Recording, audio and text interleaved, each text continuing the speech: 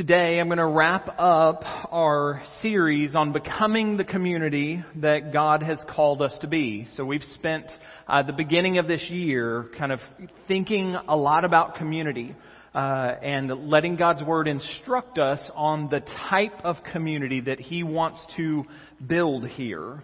So it's been a study mostly in the one another text of the New Testament. We've kind of each week taken a different one of the one another commands given to the church and examined how we are to interact with one another, how we are to treat each other in this community that the Lord has built here. And so today we're going to be looking at a text that actually has several one another commands in it, but in a broader look at this, which I want us to do, it's also going to help us kind of give us some instruction on God's plan for how to pursue this community, what it's supposed to look like as we live out these one another commands. And so turn with me to Colossians 3 if you have your Bibles. The sermon is titled God's Plan for Community. Colossians 3, I'm going to be reading verse 12 through 17. Therefore, as God's chosen ones, holy and dearly loved, put on compassion, kindness, humility, gentleness, and patience, bearing with one another and forgiving one another if anyone has a grievance against another. Just as the Lord has forgiven you, so you also are to forgive. Above all, put on love, which is the perfect bond of unity. And let the peace of Christ, to which you were called in one body, rule your hearts, and be thankful. Let the word of Christ dwell richly among you in all wisdom, teaching and admonishing one another through psalms, hymns, and spiritual songs, singing to God with gratitude in your hearts. And whatever you do in word or in deed, do everything in the name of the Lord Jesus, giving thanks to God the Father through Him. Let's pray. Heavenly Father, we thank you for your word. God, we thank you for the truth of your word, and we do confess it as true, and we ask for your help, Lord. And so, Holy Spirit, work in us individually and as a church to be receptive to these truths, to understand them, to believe them, and to have a heart that desires to live these truths out, to become the people that you desire us to be, and that it would be for your glory, God. It's in Christ's name we pray. Amen.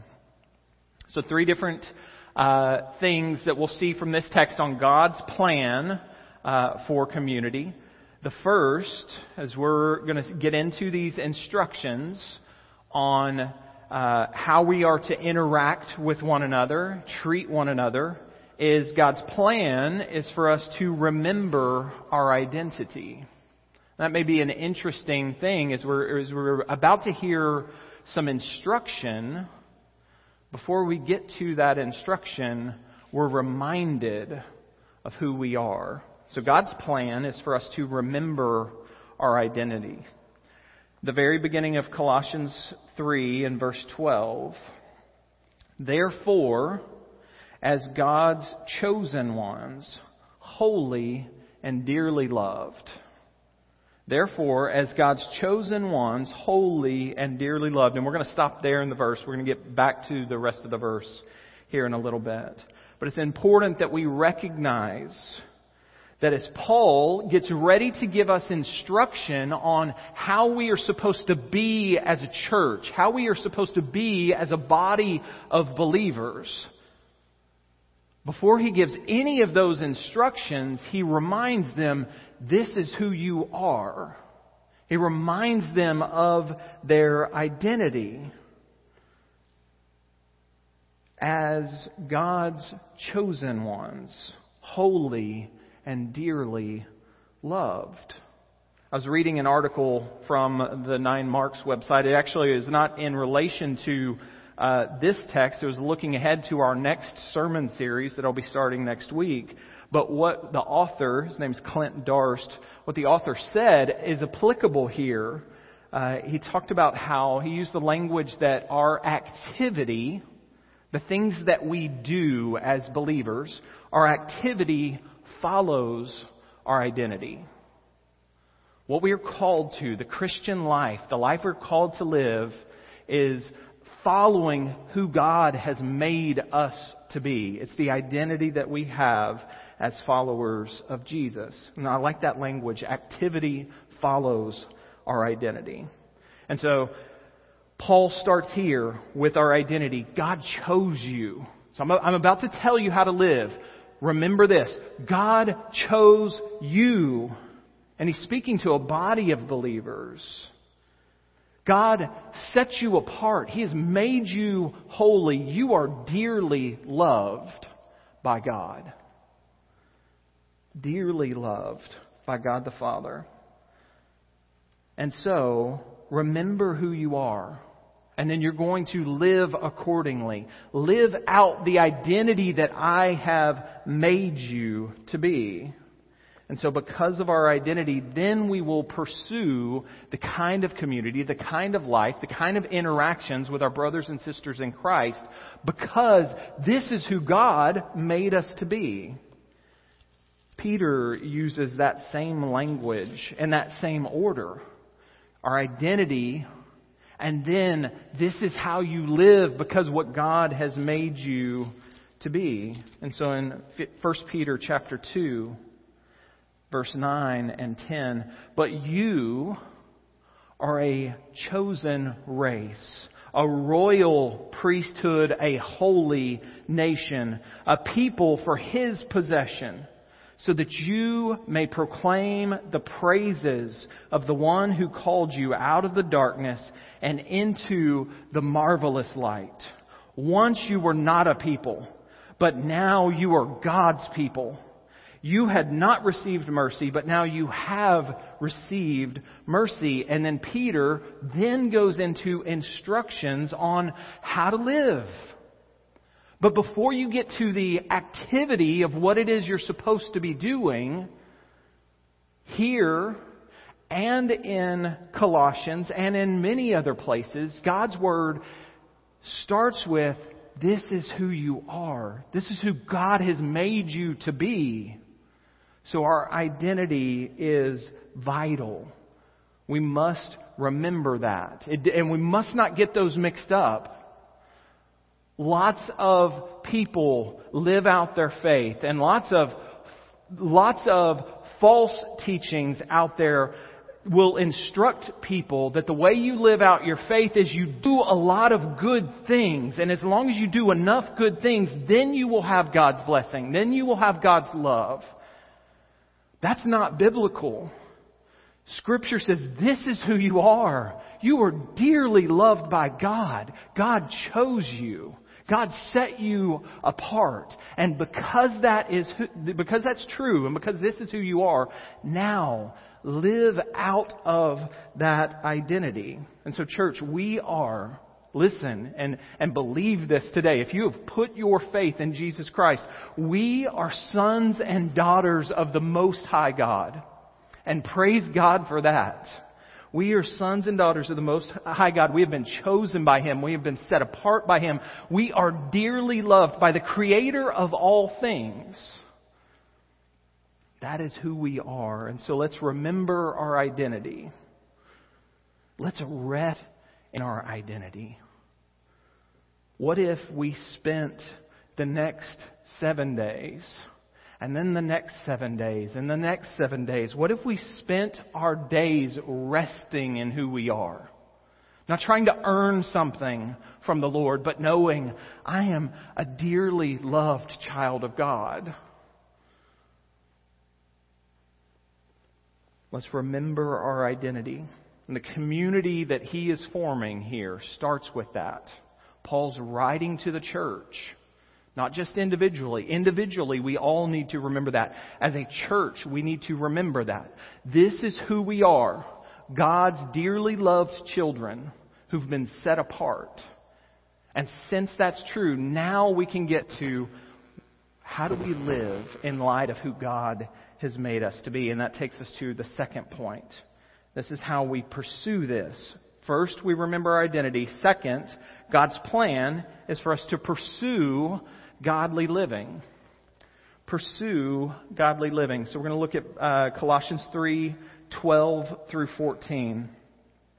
Therefore, as God's chosen ones, holy and dearly loved, put on compassion, kindness, humility, gentleness, and patience, bearing with one another and forgiving one another, if anyone has a grievance against another. Just as the Lord has forgiven you, so you are also to forgive.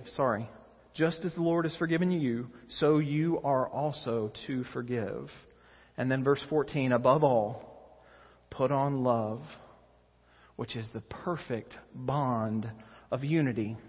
So several things here in this, several pieces of instruction. And all of them, remember, come out of, because this is who God has made you to be, because this is your identity, then this is what you're supposed to live out.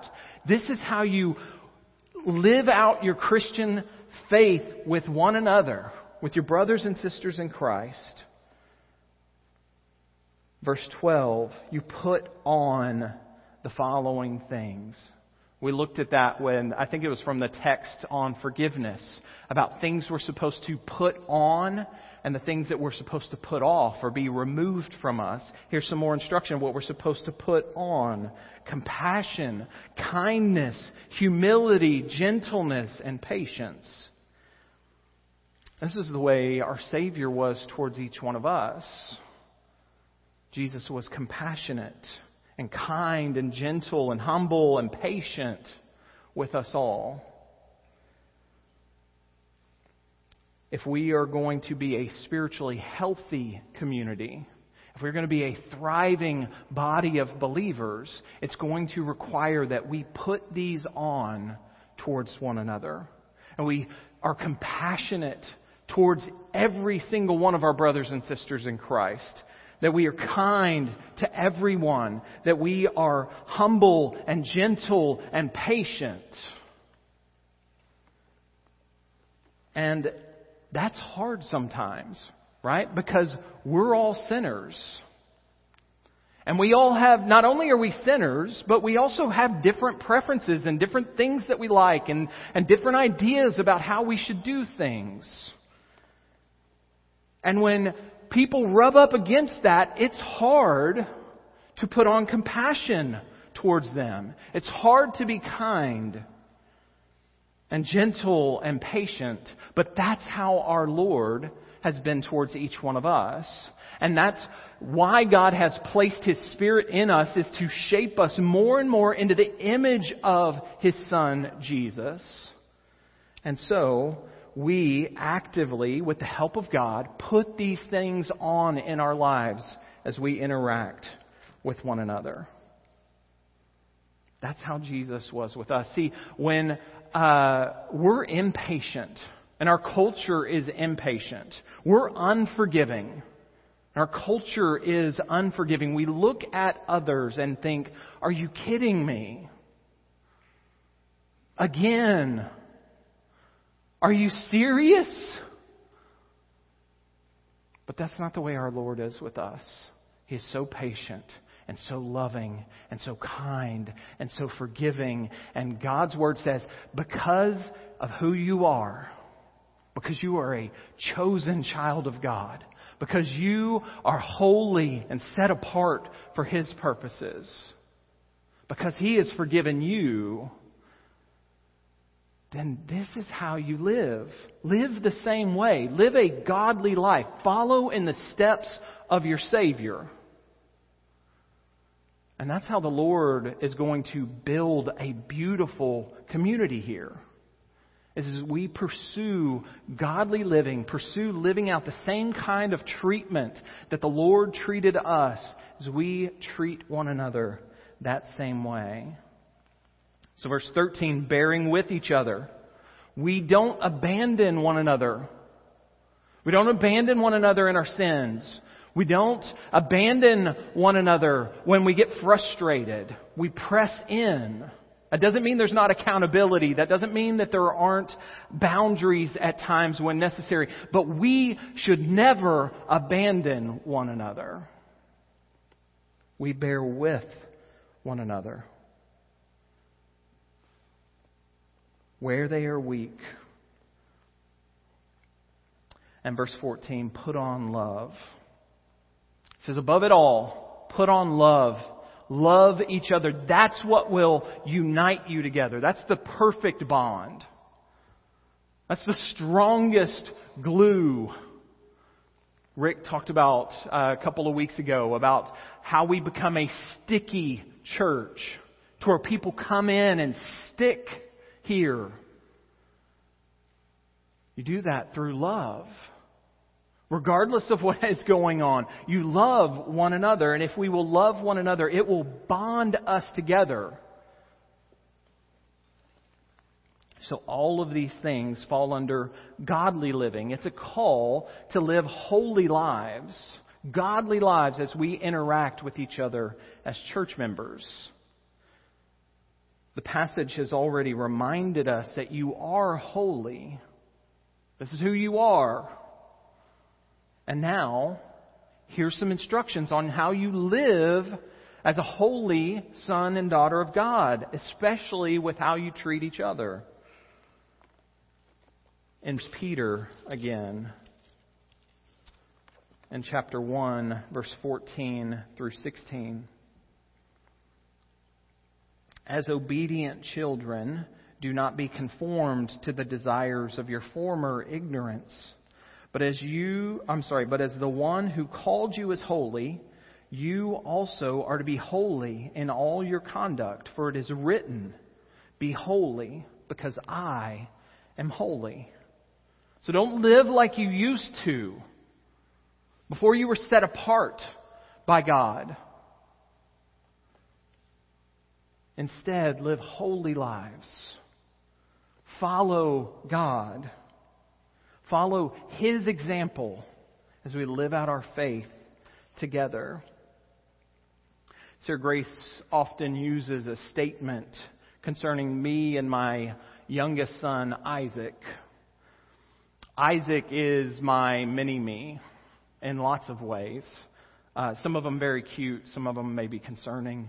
Sarah Grace has a statement, and that statement is, she looks at the two of us and says, copy, paste. Copy, paste. She posted a while back during I hate to even say it because it brings back such horrible memories. The American League Championship Series. We're Astros fans and proud of it. And she posted a picture of the two of us standing identical. Copy, paste. He walks in the room and does something mischievous and then grins and leaves the room, and she looks at me and says, copy, paste.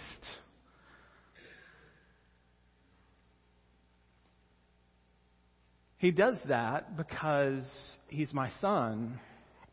He does that because in all the time that we've spent together, he picks up things and he lives like his father. And the reality for us as believers, as children of God, the more time we will spend with the Lord, the more we will start to look like the Lord. The more we will start to be in the image of our precious Savior. I would love for the day to come, and thankfully for all of us who've put our faith in Jesus, it will come when we will be glorified. But I would love for the day to come where people could look at me and look at my loving Heavenly Father and say, copy, paste. Living out of the identity that I've been given and pursuing a life that looks just like Jesus. And so, church, let's follow our Savior's example in how we treat one another. And let's pray for the Holy Spirit to produce these qualities in us. Compassion and kindness and patience and humility and everything else. Let's pray, God, I need you to do this. I need you to work in me for your glory. And as we do, God will continue to build the type of community that He wants here among this body of believers. Lastly, God's plan for how we pursue, how we live out His plan for community here at Dogwood Church and the church global is this. God's plan is for us to remain Christ-centered. God's plan is for us to remain Christ-centered.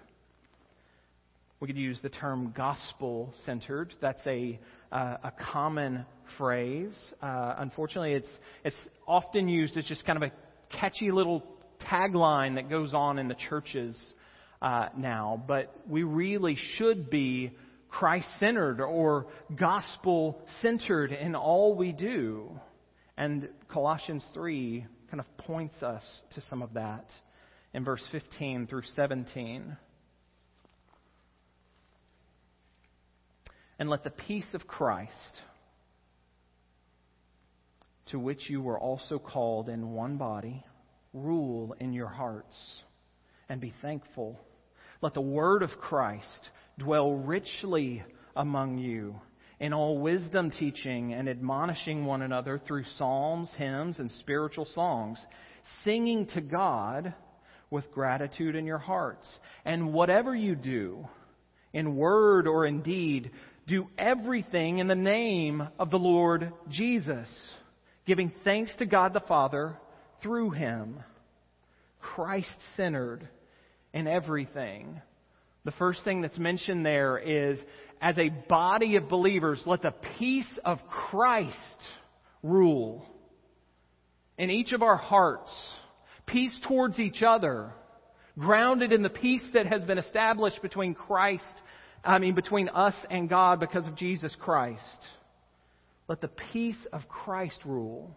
So instead of division, instead of divisive talk and actions, instead of dissension and anger and frustration with one another, we live in peace, the peace that comes because of Jesus Christ. He has made peace with God for us, and He has made peace available to us between one another. And so we let the peace of Christ rule, and not any of the other things that we may let rule in our hearts. Anger, frustration, malice. We replace those with the peace that Christ has accomplished. His word, verse 16, let the word of Christ dwell richly among you. That's not just you as a person, as a church. The word of Christ should dwell among us. Richly among us. The Greek word there is like in plentiful, abundant supply. As a body of believers, as a church, as a people that have gathered to worship our holy God, Christ's word, the words of Jesus, our Savior, should dwell in plentiful abundance among us. It should all have a heavy dose of the good news of the gospel of Jesus Christ. We need that desperately. Not self-help, not entertainment, but the word of Christ, the word of Jesus, our Savior, is what we desperately need in an abundant supply. And then he goes on to give some instruction that applies to our worship time. So worship is, yes, it is to be to God the Father. It is praising and worshiping Him. But it is also supposed to be teaching each other. The songs that we sing should have the Word of Christ. The worship songs that we sing, the songs that we choose to sing here, should be a way to teach each other the truth about Jesus Christ. And we have to be cautious with that. There's lots of songs that are put out that sound good, have some truth sprinkled in, but are missing some components about the Word of Christ, the truth of Jesus Christ. And so Paul, as he's giving this instruction on teaching each other the words of Christ, he's saying, and in your worship, sing songs that make much of Jesus, that teach much about Jesus. And then lastly, verse 17. So His peace, Jesus' peace, His word, and now in verse 17, all of our lives are to be lived for His glory. All of our lives are to be in His name, in the name of Jesus. I'm going to read 17 again. And whatever you do, in word or in deed, do everything in the name of the Lord Jesus, giving thanks to God the Father through Him. Whatever we do, every single thing we do, all of life should be lived out in the name of Jesus. Christ-centered in everything that we do. Everything done in Jesus' name, everything done for His glory. All centered on the Savior who has given us this life. And drift is easy for every single one of us. And so how do we guard against that to ensure that we stay Christ-centered? Hebrews reminds us. Hebrews 12 verses 1 and 2. Therefore, since we also have such a large cloud of witnesses surrounding us, let us lay aside every hindrance and the sin that so easily ensnares us. Let us run with endurance the race that lies before us. Verse 2, keeping our eyes on Jesus, the source and perfecter of our faith. For the joy that lay before Him, He endured the cross, despising the shame, and sat down at the right hand of the throne of God. Verse 2, keeping our eyes on Jesus. The author of Hebrews picks up like, you're in a race in this life, in your faith. And so if it's like a race, you keep your eye on the goal. You keep your eye on the finish line. You don't look at anything else. Put away all the distractions, the things that will trip you up, and stay focused on Jesus. That's how we remain Christ-centered, as we keep looking at our Savior. Jesus uses the word abide. We remain in Him. We abide in Him. In John's Gospel, John 15, verse 4 and 5.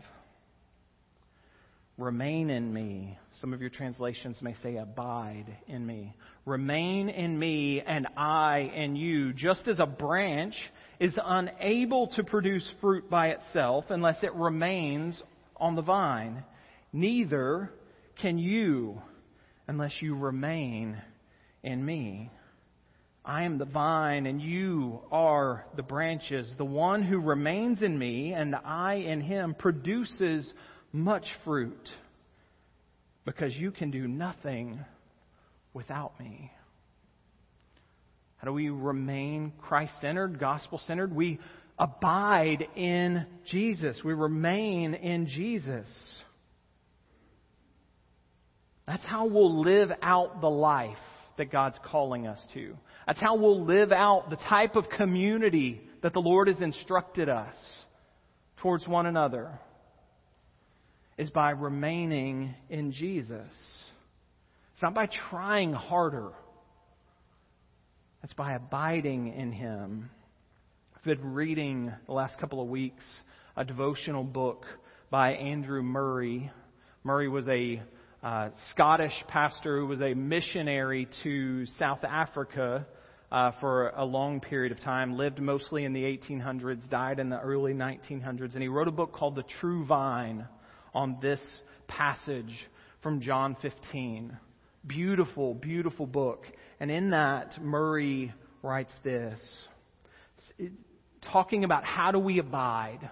So the instruction here is to abide or remain in Jesus. So how do we do that? Murray writes, be wholly occupied with Jesus. Sink the roots of your faith, love, and obedience deep down into Him. Come away out of every other place and abide there. Give up everything for the inconceivable privilege of being a branch of the glorified Son of God in heaven. Let Christ be first. Let Christ be all. Don't be occupied with abiding. Be occupied with Christ, and He will hold you. He will keep you abiding in Him, and He will abide in you. That's important for every one of us, and that's important for us as a church to remain Christ-centered. And so, church, let's not be occupied with abiding, but let's be occupied with Christ. And I love the way Murray said that. If we're occupied with Christ, he says, He will hold you. He will keep you abiding in Him, and He will abide in you. So, church, let's double down on that. Let's keep Jesus at the center of it all of our lives, all of our ministries here at Dogwood Church. And as we do, God will shape us into the image of His Son for His glory. He will form us into the community of believers that He wants us to be. So for 2 months, we've been exploring the idea of community. And we've been letting these passages, some of these one another passages from the New Testament, instruct us on what kind of community, what kind of interactions the Lord is building here in our church among each other. God's Word has called us to love. God's Word has called us to encourage, to serve, to forgive, to bear burdens. And today, we have seen that God's plan for us, as we're going to strive to live this out, God's plan for us is that first and foremost, we remember who we are. Right? Remember our identity, that we are God's chosen ones, holy, dearly loved sons and daughters of God. We start there. And then we live godly lives towards one another. We live out the faith that we're called to in all these instructions here, following our Savior, because this is how He was towards us. And then we keep Jesus at the center of everything we do. And anytime we realize that He's no longer at the center, we correct it immediately.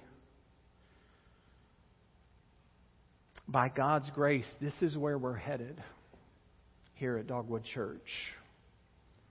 This is what we are committing to here at Dogwood Church, is to become the people that God has already made us to be. And that our interactions with each other would be lived out of that. And so we're inviting you all to join us in that. And we can be certain that as we do, the Lord is going to build beautiful community here. Let's pray. Heavenly Father, thank You for Your Word. and its truth. We thank you for the identity that you have given us. We know that we have not earned it. There's nothing we could do to earn it, but you chose us, and we are your beloved sons and daughters. Help us believe that and help us live out of that identity. By your Spirit, God, we ask that you shape us. Keep building us together as a church so that we will live all of our lives for your glory. It's in Christ's name we pray. Amen.